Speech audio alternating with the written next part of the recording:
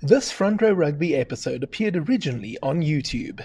My guest on Front Row Rugby today is Springbok legend, former loose forward Tim Dlulane. Tim, welcome. Thank you, Peter. Thank you, Peter. Thank you for inviting me, and it's great. I'm looking forward to this interview, and I think I view every day as an opportunity, and thank you for this opportunity. Many things can come out of this. Tim, before we get started with our conversation, here's this week's trivia question. Who captained the Springboks in the first test against New Zealand in 1994? If you know the answer to the question, you can put it down in the comment section. But what we will do is find out if Tim knows the answer to that question at the end of our conversation. Tim, let's get going, and we'll begin in 2004. How did it feel for you to be selected for the Springboks to go on that end-of-year tour in 2004? Yeah, I think, Peter, before this this interview, I kind of saying, well, let me put myself in that moment. And I was at the Pumas, enjoying my rugby. Mpumalanga Pumas, if you've got an understanding of it, just outside Pretoria. It was about an hour away from Pretoria, and based in the University of Pretoria, playing rugby, enjoying my rugby. And actually, I wasn't expecting the call. And I think that's how I can be honestly on it. I was just trying to find my feet in professional rugby, find my feet in the Currie Cup.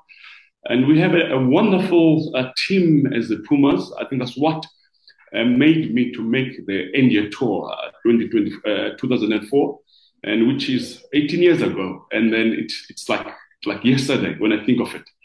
And it comes as a surprise, a good surprise, because as a player, you just want to be a Springbok. You just want to represent your country.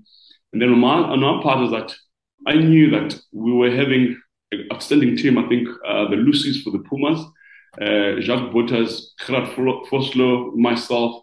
And then knowing that, if you can remember, I think we beat the Sharks, we beat Lions, we beat, I think, the Cheetahs. And unfortunately, we didn't manage to beat Bulls and Western Province.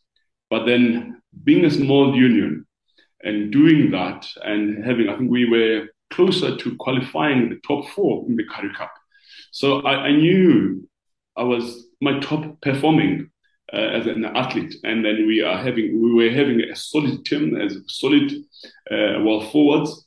And I think that was what put me in that team, knowing that I was performing one of the best players, one of the best number 6 in the country, where I knew that there was Soli, there was Skalkberger, and then Jacques from the Bulls, and then may his soul rest in peace, and Pedro Fernando. So those are the guys that I knew that they were there, they were in line, and then Luke Watson was also there. So it came surprisingly, but good surprise. So you're in Wales, you're in Cardiff, it's the week of that first test of the end-of-year tour against the Welsh. You're selected for the matchday squad. Did you expect to be in that matchday squad? Was there any kind of conversation that you had with Jake White before the announcement? Yeah, I think I must say thank you to Jake for giving the opportunity, first of all, because as I said, that every day is an opportunity. I think for Jake, Peter, it's understanding that he needed players to build for the 2007 World Cup. So I think on my side, I knew that I had to put up my head and to make it, because you want to play the World Cup. Yes, I'm selected. And I must be honest, I think Jake thought in the match, I think where he also spoke about it, he thought in the match there was just 5 minutes left and he just want to take off the nerves from myself being in the bench. Then the second game will be better. Then I ended up playing 10 minutes, which was more than the coach is playing, and then the time was extended. So on my part was that, Tim, it's something that you lived for, and I'll take you back, Peter, in when I was watching Rugby World Cup 1995. Seeing Madiba, the former president, wearing number 6, and I was at home in rural Transkei, and in Ellis Park when Madiba was lifting up that World Cup, a World Cup trophy with François Pinault, saying, "Well, I want to be there. I want to be there one day because rugby has the ability to unite the nation. I want to be that person. And I was sitting there and being a Royal Trans guy, I didn't know how to play rugby. I was 14 years old. And there was one player in the world, well, a black player there, which was Chester Williams. And so, well, everybody was talking about Chester. And well, I want to be that Chester, and in my time, and let me get to play rugby. So it was a dream come true and a life-changing dream, if I can put it to you. And then on my side, when Jake saying, "This is the moment, Tim, you're going up," I said, "Well, Tim, you're living your dream. Realize it." And and when I won't lie to you, it's like it was that first match. Thinking about it, I told anybody, only you, Peter. It was like a wave. You know, when you are tumbled by the wave, so quickly turned around. I was like, shit, I'm trying to reach my feet, and then now the game is over. It's like, Tim, what have you done? Well, that was the first test. Maybe others are coming. So you also want to give yourself a chance, but not to be too hard. But first of all, you are saying you lived your dream. And now it's saying keep on dreaming to live more games, being more, perform more to be selected. But then also coming into a Jake, and then Jake knew that there were performance targets set by government. So, well, Springbok must transform. Springbok must have black players. And Jake, bought in that plan, which I appreciate. And it's also being a Springbok player and saying, where do we come from as a country? But I want to get there and perform. Yes, I'm a black player, and I'm representing the Rainbow Nation, same as other players. But it's up to me to prove myself. I'm good enough to be in the one of the most cherished brand, if I can put it, Springbok brand, and then association on that professional setup. So it was a matter of a mix of emotion, but then understanding that, Tim, you are living your dream. But then prove it yourself first. That are you good enough to be here? And as I say, it was like a wave, and it tumbled to me, and then it was over. Tried to get in my feet, but then say, well, hopefully Jack will give him another chance. So it's something that as much as we want to be there, but you have to prove it to yourself that were you good enough. I believe in the Currie Cup was good enough to be selected, but then to be a Springbok from the opportunities that would have been given, and then I'll come back and say, well, I was good enough. So it was just unfortunate to say the 10 minutes could be more, and unfortunately there was Solly Liga on the side, and then we were playing. Was a great performer as well. And may his soul rest in peace, because I knew that it's either myself or Solly, when both number 6 were also black, and then in that end year tour to come back, because I can think of it, we were about 8 players of color, and those players of color, like it or not, I'm gonna just come in. They had to put their hands up to be part of the World Cup that Jake won the World Cup with in 2007. So 2004, building up 4 years, and Jake won the World Cup 2000. So it was a privilege to be coached to him, and then it was a privilege as well to share his dream, his goal, his vision, and to that taste of professionalism. I think on my side, it changed my life. It's Saturday, South Africa versus Wales. It's match day. You wake up in the morning. How nervous were you feeling? Well, Peter, I think the guys which were there in that team remember, and I was just the guy who came in from the Pumas, and then I was nervous. And actually, it's something which I told anybody, but then I can gladly share with you. In the Springbok. Jake doing waves as well.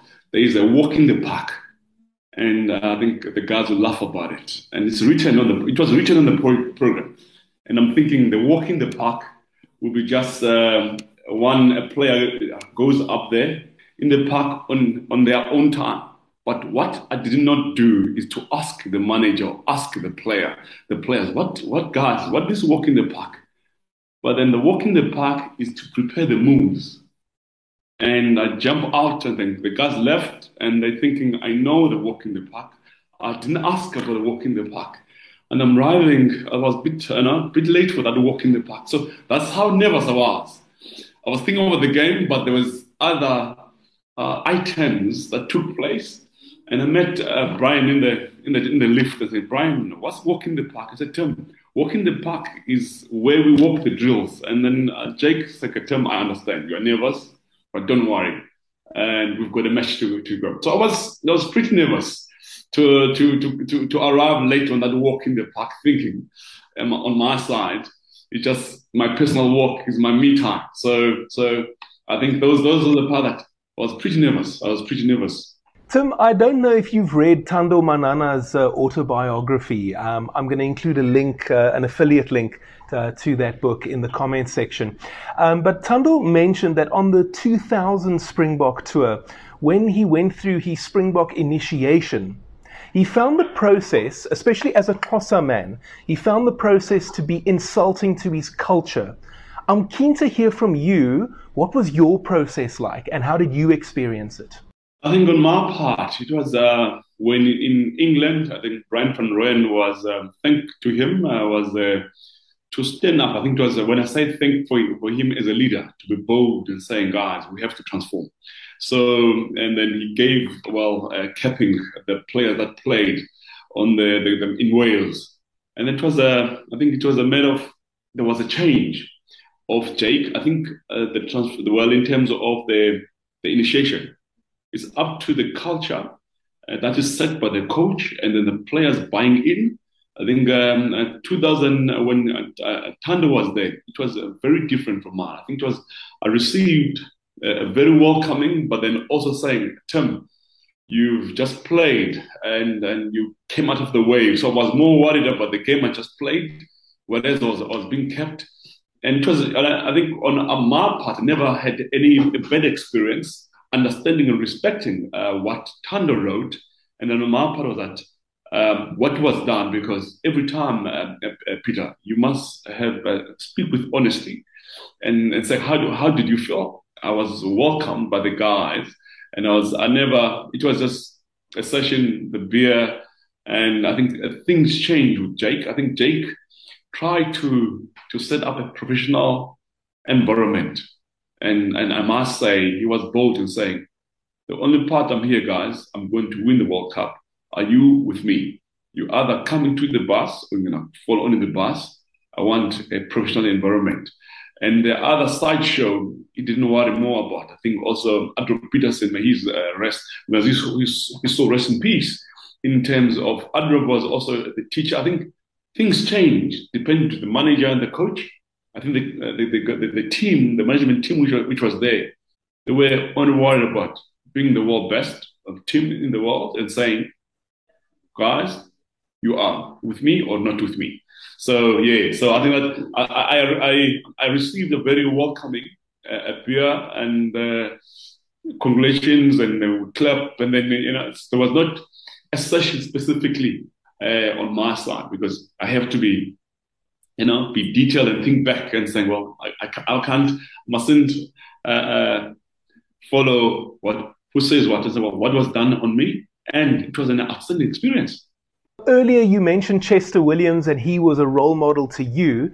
In 2004, now you were in that position where you were a role model, especially to young black kids growing up, because even at the time, as you say, things had begun to change, but there still were not a lot of black players in the team like we see today. I'm keen to hear, how much pressure did you feel that you were under to perform? Well, it was pressure, but then mostly it's a pressure that you apply to yourself, not to other people, the spectators, because first you have to believe that, are you good enough? Then there is that you want to excel, because as I go back to Chester Williams, 1995, watching the Springbok playing, and I was 14 years. I didn't know how to play rugby, and I took upon myself as saying, well, one day I want to wear the jersey similar that Madiba was wearing on that day. And what it happened was that, I'm representing a brand and Chester, and I know that everybody wants to be a Springbok. And then I had to work hard. And I knew there were lots of people, lots of young kids in the rural where I'm coming from, rural Transkei, saying, well, we are having a Springbok as well. And then realizing that, yes, it's pressure, but it's something that I put upon myself and saying, I must perform to be given another opportunity and given another chance. And because if you tend to worry about what people say, but you have to focus on yourself in whatever you do, that, okay, I must be comfortable.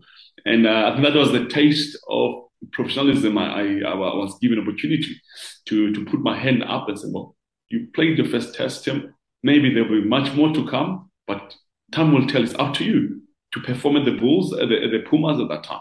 Now, as you say, hopefully there were going to be more, but we know now, obviously, that was not the case. Even so, let's be honest, there are many kids growing up in South Africa. I would have been one of them, dreaming of playing for the Springboks. Now, obviously, in my case, I had no talent, so it never happened. But in many other cases, there might be guys that we've seen, like, say, Victor Matfield or Percy Montgomery, where they play 100 tests for the Springboks. Another guy might only play 10 tests or 1 test, or in your case, it was only just a few minutes, like 10 minutes or whatever. So it's never a case of, if you make it, that you're going to play 100 tests. It might only be one day or one experience. What is your advice to youngsters? Well, coming in, the young advice and say, well, to a young kid growing up in, I grew up in the rural Transkei. At that time, it's the Eastern Cape. And one must have a goal and have a vision. And that Springbok, for me, was that big dream and that vision. And I was, as I said, I was 14 years old when I said, I want to play there. And then I said, well, it woke me up. Okay, Tim, if you want to play there, what do you do to go closer?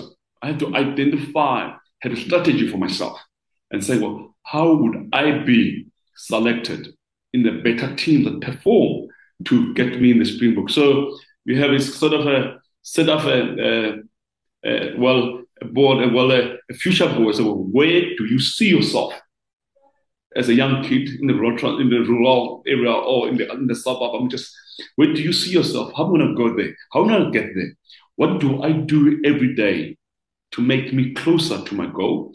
And it was, I'll just search briefly, Peter. I was in the rural Transkei. I moved to Coxhead College, at Grishal School, African School. But what I wanted to go there is to play rugby. From Coxhead College, I went to the Natal under 18, Cravenwick, and as well. Now I'm a Cravenwick player. Out of the school, there was no other Cravenwick player from the school. Then, well, I'm good enough to say I moved to Amtata, Coxhead, Cravenwick from Coxhead. Well, what's the next stage? Is to be a Springbok. So how do I go to the under 21s Natal? Let me move closer. And then I went to the Sharks Academy. So it was a strategy where my way, I knew exactly my path, because my parents care less that I wanted to play Springbok. They had I think my father is an Army General. Said, well, you're wasting my time, you're wasting my money. You must make sure that you play the Springbok, or I'm taking you to the naval base in Somerstown. You'll be a naval officer as well. Hell no, I'm gonna leave somebody's dream. I'm gonna leave my dream, because my father wanted me to put me in the army. I want to do something different. I don't want to walk I don't want to walk into his shadow. I want to create my own shadow, so other people to walk in, which is the other young kids in the rural Transkei, rural areas, to say it's possible. So I had my own mission, and when that mission was achieved, I said, well, I can do everything possible, which I put my mind in. So that's what, when I say the Springbok jersey capping was a life-changing for me, because I realized that when you put your mind into something, and I put my mind to something, I can achieve it. And it's a matter of having that vision. And I live by saying that it's possible, but you have to think about it, map it up, and so I have that mind map and the future board. Tim, the Springbok career as we said, just the one test match in 2004. But then after that, you continued playing for the Bulls, and then you ended up working for the Bulls. Tell me about that. Peter, I think it was an opportunity where I realized after breaking my neck at the Bulls and playing, I think it was against the Lions, I'm sure, 12th of August 2006. And I know the day, I know the date. And when I went to the Bulls and telling them, which is now Baden van Graan and Henneke Meyer, Ian Swans as a guys, all I wanted was being a Springbok, like it or not, Peter. That's what I told them. And it's time for me to walk away and from playing. It's time for me to walk away because it was a matter of understanding that I've reached my goal of being a Springbok. Now it's either I go back, and lucky enough I had a backup. I studied sports science and administration and life after sport. So it was something before playing sport that I have to prepare for life after rugby. And I'm glad, I'll be happy to learn another avenue of sport. But with playing performance, having a neck injury, I'm ready to walk away. And Henneke Meyer himself, which I'll always be grateful for, and Baden van Graan, Ian Swart is like, Tim, you can't leave. You've got such a wealth of experience with you as a professional player. You be part of us as we build the Blue Bulls, as we build the structures, get started as a manager for under 21s, under 19s. So that was an opportunity of a lifetime as well.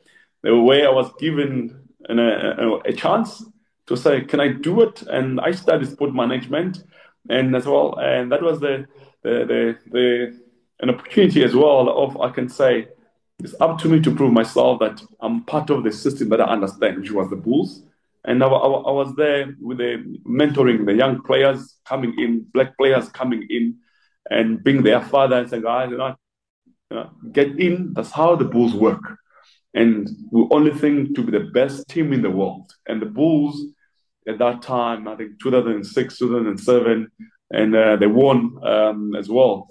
The Super Rugby trophy, 2009, 2010, 2011, and the back-to-back. And then I think those are the experiences of how to be a professional, because you start with yourself. You lead yourself before you lead others, Peter. So that's how I picked up from sport, that you are captain of yourself, and before you captain other people, then everything will just fall into place.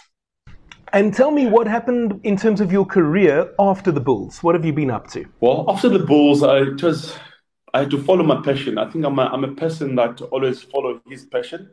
I was while I was playing, I was in property investment business. And thank you to Ashwin Valemsa. I got to share a room with him at the Springboks. And we shared his portfolio of housing. And as well, one thing I want to do when I leave out of this camp, 2004, 2005, I bought my first flat in Sandton. And that was a start. That was the start of my property portfolio. They ended well. After Bulls, I had an opportunity to join the Mission Holding Group as an strategic partner to Chat van der Walt, and where we are developing in terms of creating a city outside another city in East London. And that's why I relocate, because I'm living my passion, I'm living my dream. I have to do everything and making sure that works. So I'm in property business, putting up a high performance center in East London. I've got a site and the hospital. So it's the land is giving us the opportunity, myself in Chat, and say we can dream more, but then we have to make sure that our dream is achieved in every year. So so we are having 5,000 houses currently, residential development, the income groups, mixed income groups. So I'm in I can say I raise capital for a living now. I raise money to build and change people's lives in terms of what size of the house they want, and then we're able to tailor make and draw and build it. Just before we say goodbye, the trivia question, let's have a look at that again. Who captained the Springboks in the first test against New Zealand in 1994? Tim, do you by any chance know the answer? Well, it's Front Row. Oh, Front Row was the Springbok captain at the time, but he was actually injured for the first test. Yeah, so the correct answer is actually Tiaan Strauss. Tim, I just wanted to say thank you very much for being a guest on Front Row Rugby today, and it was lovely having you on, and I hope that in the future we can have you on again. No, thank you. Thank you, Peter. Thank you for having me, as I said. Last time on Front Row Rugby, we had former Springbok captain Tiaan Strauss with us. You can go and have a look at that video. It's appearing on your screen right now. Next time, we will have 2007 World Cup winner JP Peterson. This Front Row Rugby episode appeared originally on YouTube. If you enjoyed this content, please consider subscribing and sharing with your friends. See you next time.